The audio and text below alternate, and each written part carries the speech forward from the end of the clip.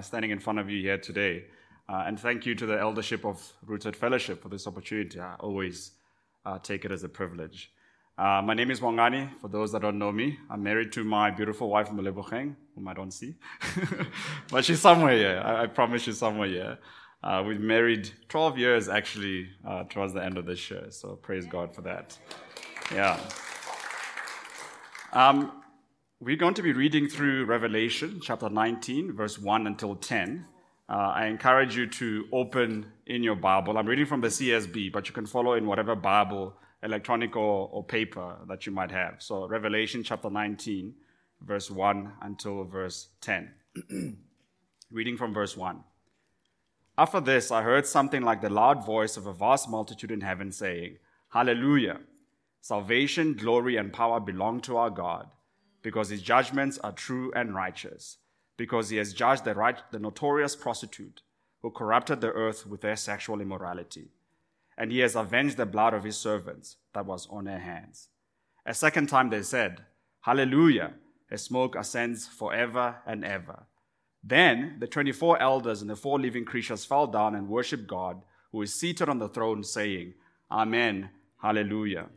A voice came from the throne saying, Praise our God, all his servants, and the ones who fear him, both small and great. Then I heard something like the voice of a vast multitude, like the sound of cascading waters, and the rumbling of loud thunder, saying, Hallelujah, because our Lord God, the Almighty, reigns. Let us be glad, rejoice, and give him glory, because the marriage of the Lamb has come, and his bride has prepared herself. She was given fine linen to wear, bright and pure, for the fine linen represents the righteous acts of the saints. Then he said to me, Write, blessed are those invited to the marriage feast of the Lamb. Amen.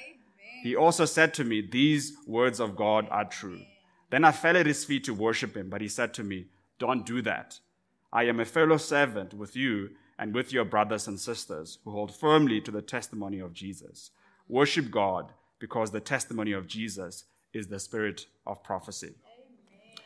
Lord, as we've read your word today, Lord, we pray, Lord, for all of our hearts. Holy Spirit, come into this space. We invite you, Lord, to be working in our hearts. Remove all distraction, Lord, so that, Lord, we can hear your word and hear it clearly, but also, Lord, to obey and do as we are instructed in this word. And we thank you, Lord, for all of this, for your name's sake and for your glory. Amen.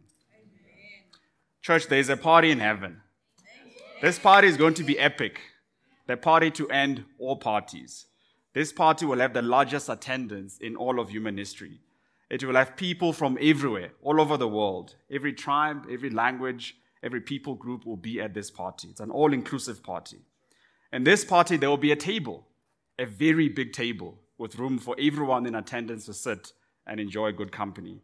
This party will have the best food. We've heard about some of your best food. That food will be there.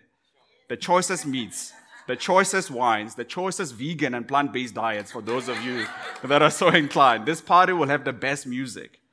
There will be singing, there will be dancing, there will be rejoicing and shouts of praise to our God.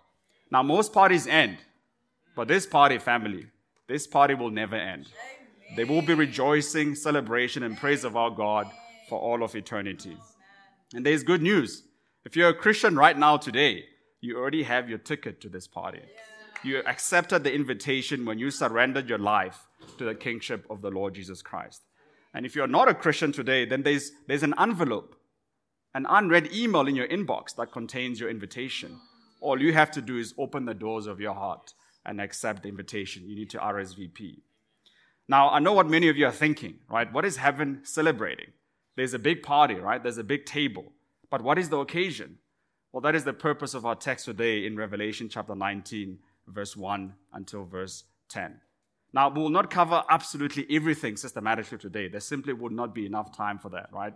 I know you guys have Sunday meals prepared, much like what we're going to talk about today, so we can't go through absolutely everything. But what we will do, we will zoom in on the wedding feast of the Lamb.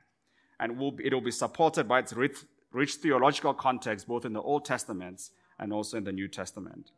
We'll unpack this heavenly party together to discover why we are celebrating, what we are celebrating, and who we are celebrating. Now, to do this properly, we need to locate this party within the wider narrative of the whole Bible, specifically in the Old Testament. This concept of being able to commune and eat with God. Genesis chapter 2 verse 9 says the following: "The Lord God caused to grow out of the ground every tree pleasing in appearance and good for food, including the tree of life in the middle of the garden." So Adam and Eve ate the fruit of the garden, the food that God had provided.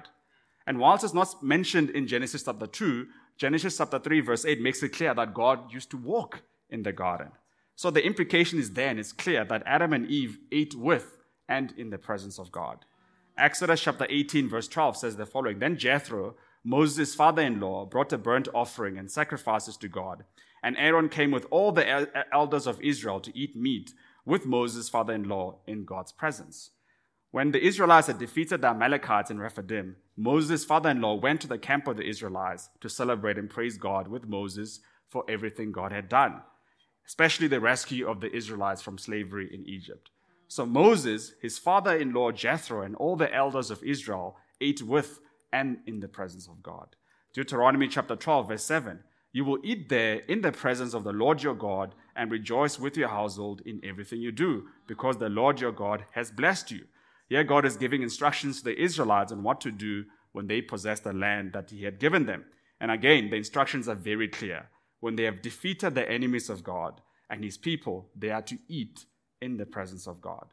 1 Chronicles chapter 29, verse 21 to 22. "The following day they offered sacrifices to the Lord and burnt offerings to the Lord, 1,000 bulls, 1,000 rams, 1,000 lambs, along with their drink offerings, and sacrifices in abundance for all Israel. They ate and drank with great joy in the Lord's presence that day." So David, his son Solomon, and the congregation of Israel ate in the presence of God as they prepared to build the temple. Here's another one that most of you, I'm sure, will be familiar with. Psalm chapter 23. "The Lord is my shepherd." Verse 5 says, "You prepare" what? "You prepare a table before me in the presence of my enemies. You anoint my head with oil, my cup overflows." Now, I think most of us get that God prepares a table in the presence of our enemies. But who do we sit with on this table? We're sitting with God himself. It is God who is our host. Church, I could go on and on and on, and I think you get the point, so I will stop here. In fact, I found over 30 references of people eating in the presence of God or eating with God in the Old Testament. Pastor Jono last week went through, I don't know how many occasions where Jesus was calling people to eat with him at the table. Men and women eating with God in the Old Testament. Now, when we see men and women communing and eating with God, it is usually because they are celebrating God's victory over their enemies, or we are celebrating the goodness and blessing of God. It is simply a sign that we are the people of God, that we belong to him. That's what it means to eat with God. This act of eating with God is a time of rejoicing, praising, and enjoying company with God and each other. And guess what? We will see many of those same elements today in Revelation chapter 19. And the trick, family, to understand Revelation lies in the Old Testament. You cannot understand Revelation without first going through the Old Testament. Church, the table matters. The table matters. It's what we were made for. We were made to commune and eat and drink with God and with each other. The table matters. The table mattered in the Old Testament. The table matters in the New Testament. And the table will continue to matter for all of eternity. The table matters. Now, last week and the week before that, Pastor Jonah gave us starters to sample. He also gave us the amazing mains that we had to enjoy last week. But you know what comes with the mains, right? That's right. It's dessert time. It's dessert time. And believe you me, family, there is dessert in Revelation. It hit me like a ton of bricks when I saw it, and I hope that you see it. I should see it here today. Now, I know all of us are excited to get to the wedding feast of the Lamb and the dessert that follows thereafter. I'm excited too, but before we can get to that, family, before the feast and dessert can start, 3 things must first happen in our passage today. The first thing is God must be victorious over the great prostitute, Babylon. The second thing that must happen is the Lamb of God must come back to collect his bride. Then the third thing that must happen is the church must make herself ready for the arrival of the groom. Then, family, only then can the wedding feast of the Lamb begin. Okay, so let's go through those 3 points, and then we can get into our meal for today. The first thing that must happen, God must triumph over the great harlot. And I'll use the word harlot, prostitute, and whore interchangeably. It's just the way my brain works, so go with it. So God must triumph over the great harlot, Babylon. And I'll read verse 1 until verse 3 of our text. Now, after this, I heard something like the loud voice of a vast multitude in heaven saying, Hallelujah! Salvation, glory, and power belong to our God, because his judgments are true and righteous, because he has judged the notorious prostitute who corrupted the earth with her sexual immorality, and he has avenged the blood of his servants that was on their hands. A second time they said, Hallelujah! Her smoke ascends forever and ever. Now, just like in the Old Testament, where the people celebrated and ate with God after the defeat of his enemies, we see exactly the same pattern here in Revelation chapter 19. Now, you can ask yourself, what has the harlot or the prostitute Babylon done? Well, the harlot had corrupted the whole earth with her whoring. We see that in chapter 19, verse 2 of our text. But I actually want to read it for you from chapter 14, verse 8. It says the following, And another, a second angel, followed, saying, It has fallen, Babylon the Great has fallen. She made all the nations drunk with her sexual immorality, which brings wrath. You see, she turned people and the nations farther and farther away from God, and she turned their allegiance to herself. She did this through her deceptive economic, political, and corrupted religious influence over the nations. She got them drunk with her wine so that they were all in with her idolatry. Now, Babylon here in this vision is a clear reference to the historical Babylon in the Old Testament, the enemy of the people of God. In fact, if you read Jeremiah chapter 51, verse 7, you will see that Babylon has been up to the same old tricks for a very long time. Jeremiah chapter 51, verse 7 says the following, Babylon was a gold cup in the Lord's hand, making the whole earth drunk. The nations drank her wine, therefore the nations go mad. So in the Old Testament and in Revelation, Babylon has been up to the same old tricks of corrupting the nations with their whoring. But that begs the question, why is Revelation, right, referring to Babylon, even though we know the historical Babylon fell in 539 BC? Well, you see, most commentators agree that Babylon here stands for any world economic, political, and corrupted religious power that rises up, amasses great wealth and influence over the nations, and turns people away from the worship of God to the worship of idols. That's what Babylon is. It's just the latest iteration of the next superpower that turns people away from the worship of the true God. John's readers would have understood Babylon here to be referring to Rome, which was the dominant economic and political power of their time. For us here today, it is any world system that rises up, corrupts people, and turns them from the worship of God to idolatry. Church, Babylon is the antithesis of the church. You see, while the true church is turning people to the worship of the true God, the Father of our Lord Jesus Christ, the false church is busy turning people away to the worship of idols. While we busy plotting, how can we bring out one more? Pastor One challenged us to bring out one more to church. The world is not taking it lying. It's recruiting its own one mores to the world. That's how you often hear Reformed Christians, and I agree with them. I'm a Reformed Christian. Everyone goes to church. Everyone goes to church. The question is, which church do you attend? Is it the church of the world, or is it the true church of Christ? That is the question this morning. Now, there's a second thing that that Babylon does that is deserving of the wrath of God, her judgment. And that is in our text in verse 2 again. But again, I want to read it from chapter 17, verse 6. That is, she murders the saints. See, the false church harlot doesn't just turn people away from the worship of the true God to idolatry, a bad enough thing in and of itself, but she also murders Christians. Revelation chapter 17, verse 6 says the following, Then I saw the woman who was drunk with the blood of the saints and with the blood of the witnesses to Jesus. When I saw her, I was greatly astonished. Church, persecution is real. And some may lose their lives for the sake of the gospel. It's happening all over the world. The forces of evil are not happy with us following the true God. And if they fail to turn us away from the true God, then they may even resort to murdering us. The blood of the martyrs all over the world cries, How long? How long, O God, until you avenge our blood? How long? Revelation chapter 6, verse 10. But God will not let the crimes of the great harlot go unpunished, family. There is good news. He will not let the blood of the martyrs go unpunished. Revelation chapter 19, verse 2 in our text says, Because his judgments are true and righteous, because he has judged the notorious prostitute who corrupted the earth with their sexual immorality, and he has avenged the blood of his servants that was on their hands. Church, God's judgments are always right and true. He will be victorious over the nations, and he will avenge the blood of all the martyrs. That day is coming. John has seen it in his vision. Those that were murdered and all those that have endured till the end will not cry forever. They will be rejoicing and praising their God in heaven. Notice how many times all of heaven repeat the word hallelujah in our text today. Verse 1, hallelujah. Verse 3, hallelujah. Verse 4, hallelujah. Verse 6, hallelujah. All of heaven rejoices at the judgment of the great harlot, and their tears have turned into joy because she can no longer corrupt the nations nor murder the saints.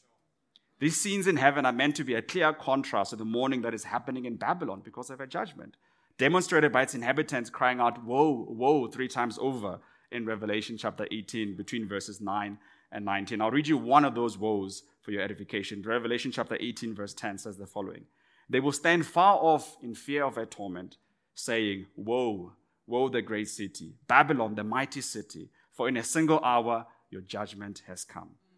So while the false church harlot is lamenting a judgment, the true church and all of heaven will celebrate God's victory over her. So that is the first thing, family, that must happen before this party can begin. The second thing that must happen is the Lamb of God must come back to collect his bride. Jesus is coming back, amen? Amen. Amen. And so with the defeat of Babylon, Christ Jesus is now ready to come and collect his bride, the true church, in an epic marriage celebration for the ages. Verse 7 of our text says the following: Let us be glad, rejoice, and give him glory, because the marriage of the Lamb has come, and his bride has prepared herself. Now, in order to understand this piece of text more deeply, we need to briefly review the marriage customs of the Jews in John's time. See, first would be the betrothal. And you can think of the betrothal kind of like our engagement, although a betrothal was much more binding in that time.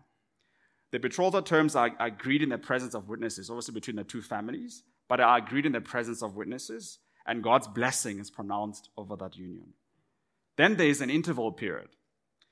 This interval period is the time where between the betrothal and the wedding feast, where it would begin. So this time in between that betrothal and when the wedding feast would begin, they would call that the interval. Now, during this interval, the groom would typically pay the dowry to the father of the bride. It is during this time that one of the preparations the groom would do is to go away to his father's house, or if he had the means, to build a new one and prepare a room to receive his bride on their wedding night. Otherwise, where would you receive your bride? And at the end of the interval comes the procession. And at this time, in parallel, the bride would prepare herself and adorn herself with fine linen and perfume and all manner of goodness, while the groom, accompanied by his friends, would sing and bear torches and proceed in a procession to the home of the betrothed to go and fetch his bride. And depending on the distance between the two homes, so if it was very far, they would do everything in that at the bride's house. Otherwise, there would also be a returning procession. Now, this time, the procession is with the bride as well, right, as the groom. And when they arrive at the groom or his father's house, the wedding feast would begin, which includes a marriage supper. And these activities would typically last 7 or more days. That's how the Jews used to do it in John's time. Now, church, I'm sure many of you have already caught on to the imagery that this portrays. Time and time again, in both the Old and New Testaments, the love relationship between a groom and his bride has been compared to that of God and his people, and Christ and the church. The former is but a faint reflection of the glory of the latter. The church is betrothed to Christ Jesus. The Father has pronounced his blessing over the union. Jesus has paid the dowry. He paid it with his own blood when he died on the cross for his bride. He paid it to rescue his bride from the clutches of sin and death. He has now gone away to his Father's house to prepare a room where he will receive his bride, the church.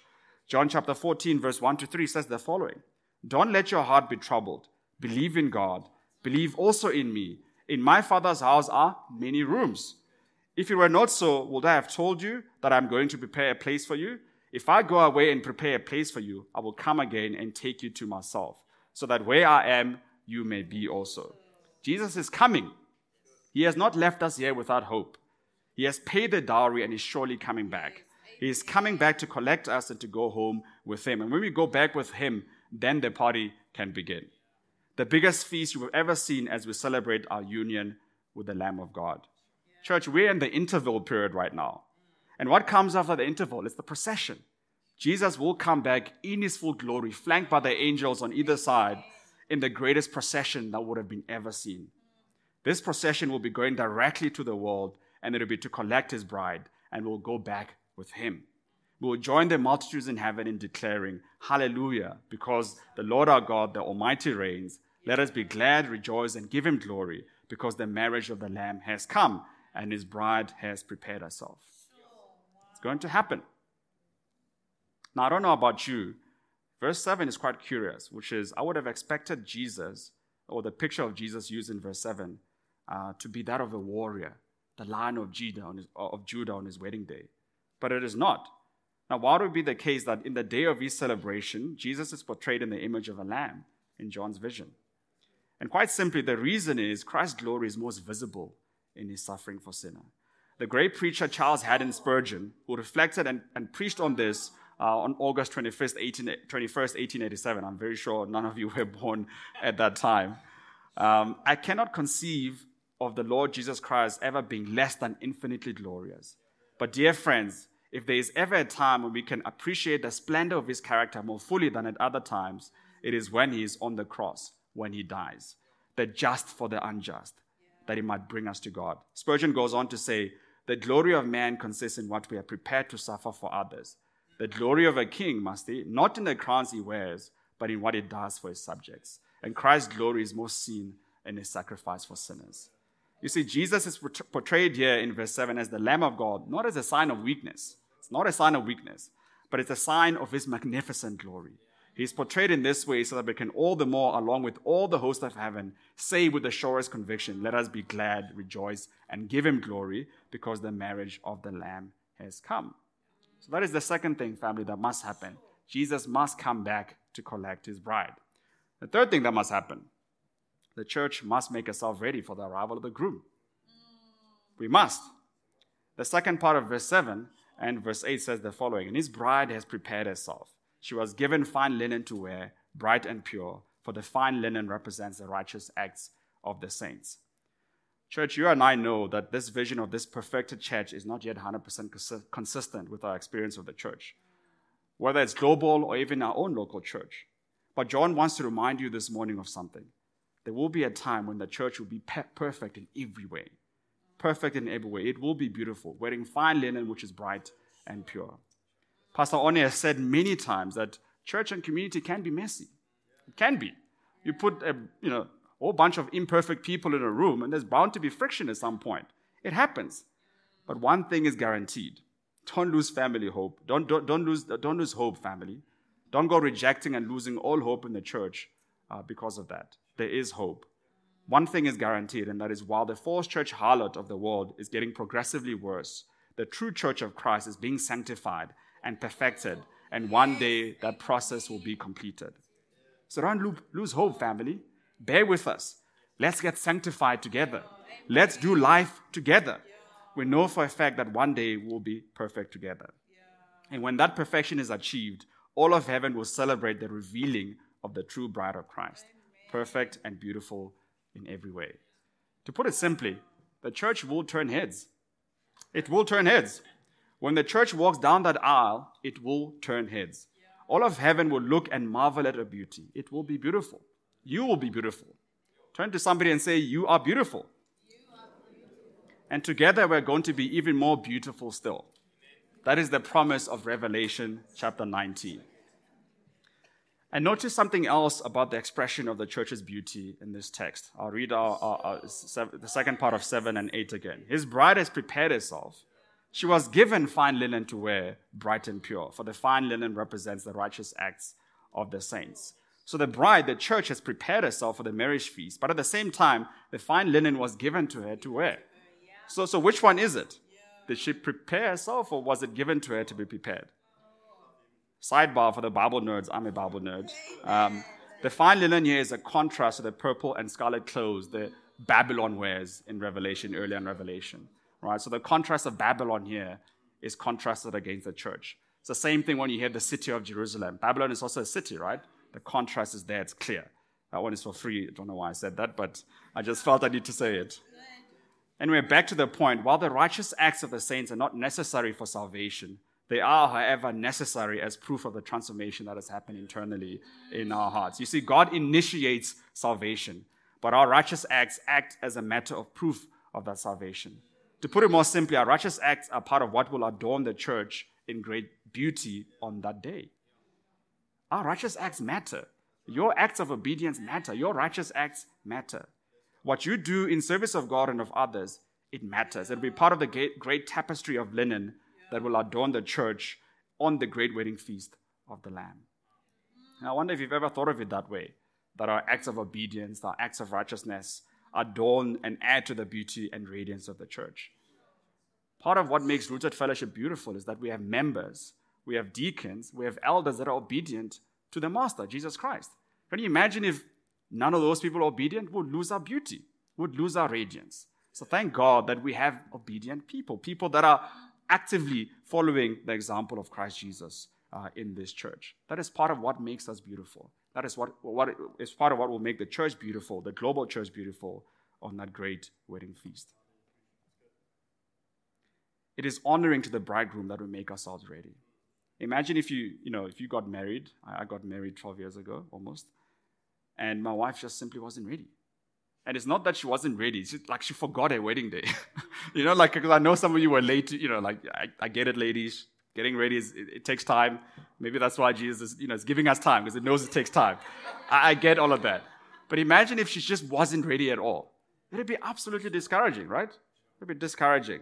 But if you find your bride has made herself ready and is beautiful, then it is honoring to you as the bridegroom. Wow. Church, it is honoring to Christ Jesus when we prepare ourselves and be ready for his return through our acts of obedience. It is absolutely honoring to Christ Jesus. So that is the third thing that must happen. Right? The church must make herself ready. It is given to us to be ready. Now let's make ourselves ready. Let's make ourselves ready. Right, the stage is now set. The false church harlot has been defeated, and the true church, full of splendor and beauty, has been revealed. And the bridegroom has come. He has come to collect his bride and to take her home. Now the marriage feast of the Lamb can commence. This is it, family, the moment we have all been waiting for. Revelation chapter 19, verse 9 says the following. Then he said to me, "Write, blessed are those invited to the marriage feast of the Lamb." He also said to me, "These words of God are true." Now, the word feast in the CSB is deipno in the Greek, and it can also be translated into supper or banquet or feast, as is the case here in the CSB, which is why you will see many translations use differences in that word. But whichever word you choose to use, the meaning is clear. The celebration will be over food and drink. That's right, there will be food and drink at this wedding feast. It is equivalent to the feast in the kingdom of God in Luke chapter 14, verse 15 and following that Jesus speaks about. It is where all believers from every nation will gather together to celebrate God's final work of salvation and restoration. All the various occasions of God's people eating with and in the presence of God in the Old Testament, and all the various occasions when Jesus welcomed people to sit with him at a table, were all pointing to this great day. They've all been pointing forward to the great wedding feast of the Lamb. And make no mistake, church, we'll be gathered around a table. And in this table will be all manner of fine foods. And how do I know this? Well, I know this because the Bible says so. Isaiah chapter 25, verse 6 to 10, and Isaiah finds its fulfillment, by the way, in the wedding feast of the Lamb. So Isaiah, essentially prophesying about this day, says the following. On this mountain, which is Zion, the Lord of armies will prepare for all peoples a feast of choice meat, a feast with aged wine, prime cuts of choice meat, vintage fine wine. On this mountain, he will swallow up the burial shroud, the shroud over all the peoples, the sheet covering all the nations. When he has swallowed up death once and for all, the Lord God will wipe away all the tears from their faces and remove his people's disgrace from the whole earth, for the Lord God has spoken. We'll be eating the choicest meat, prime cuts of meat, not the cheap ones. No, we'll be drinking fine and vintage wines, not the cheap ones. You know, when I talk about, what is that steak that we all like from the East? Japan? Is it Wagyu? It's Wagyu steak.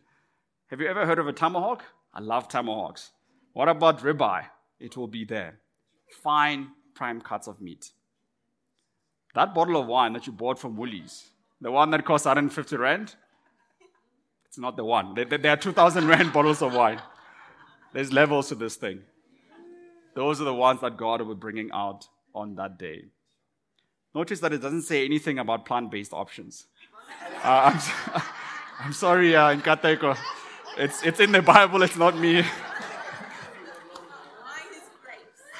Oh, wine, grapes wine. Okay. All right. Look, all I have to say to you is not too late to switch back to the heavenly menu. In all seriousness, though, the point here, guys, is clear. God is an amazing host. He will not spare any expense in bringing us the finest foods and the finest wines at the wedding feast of his son. How can he?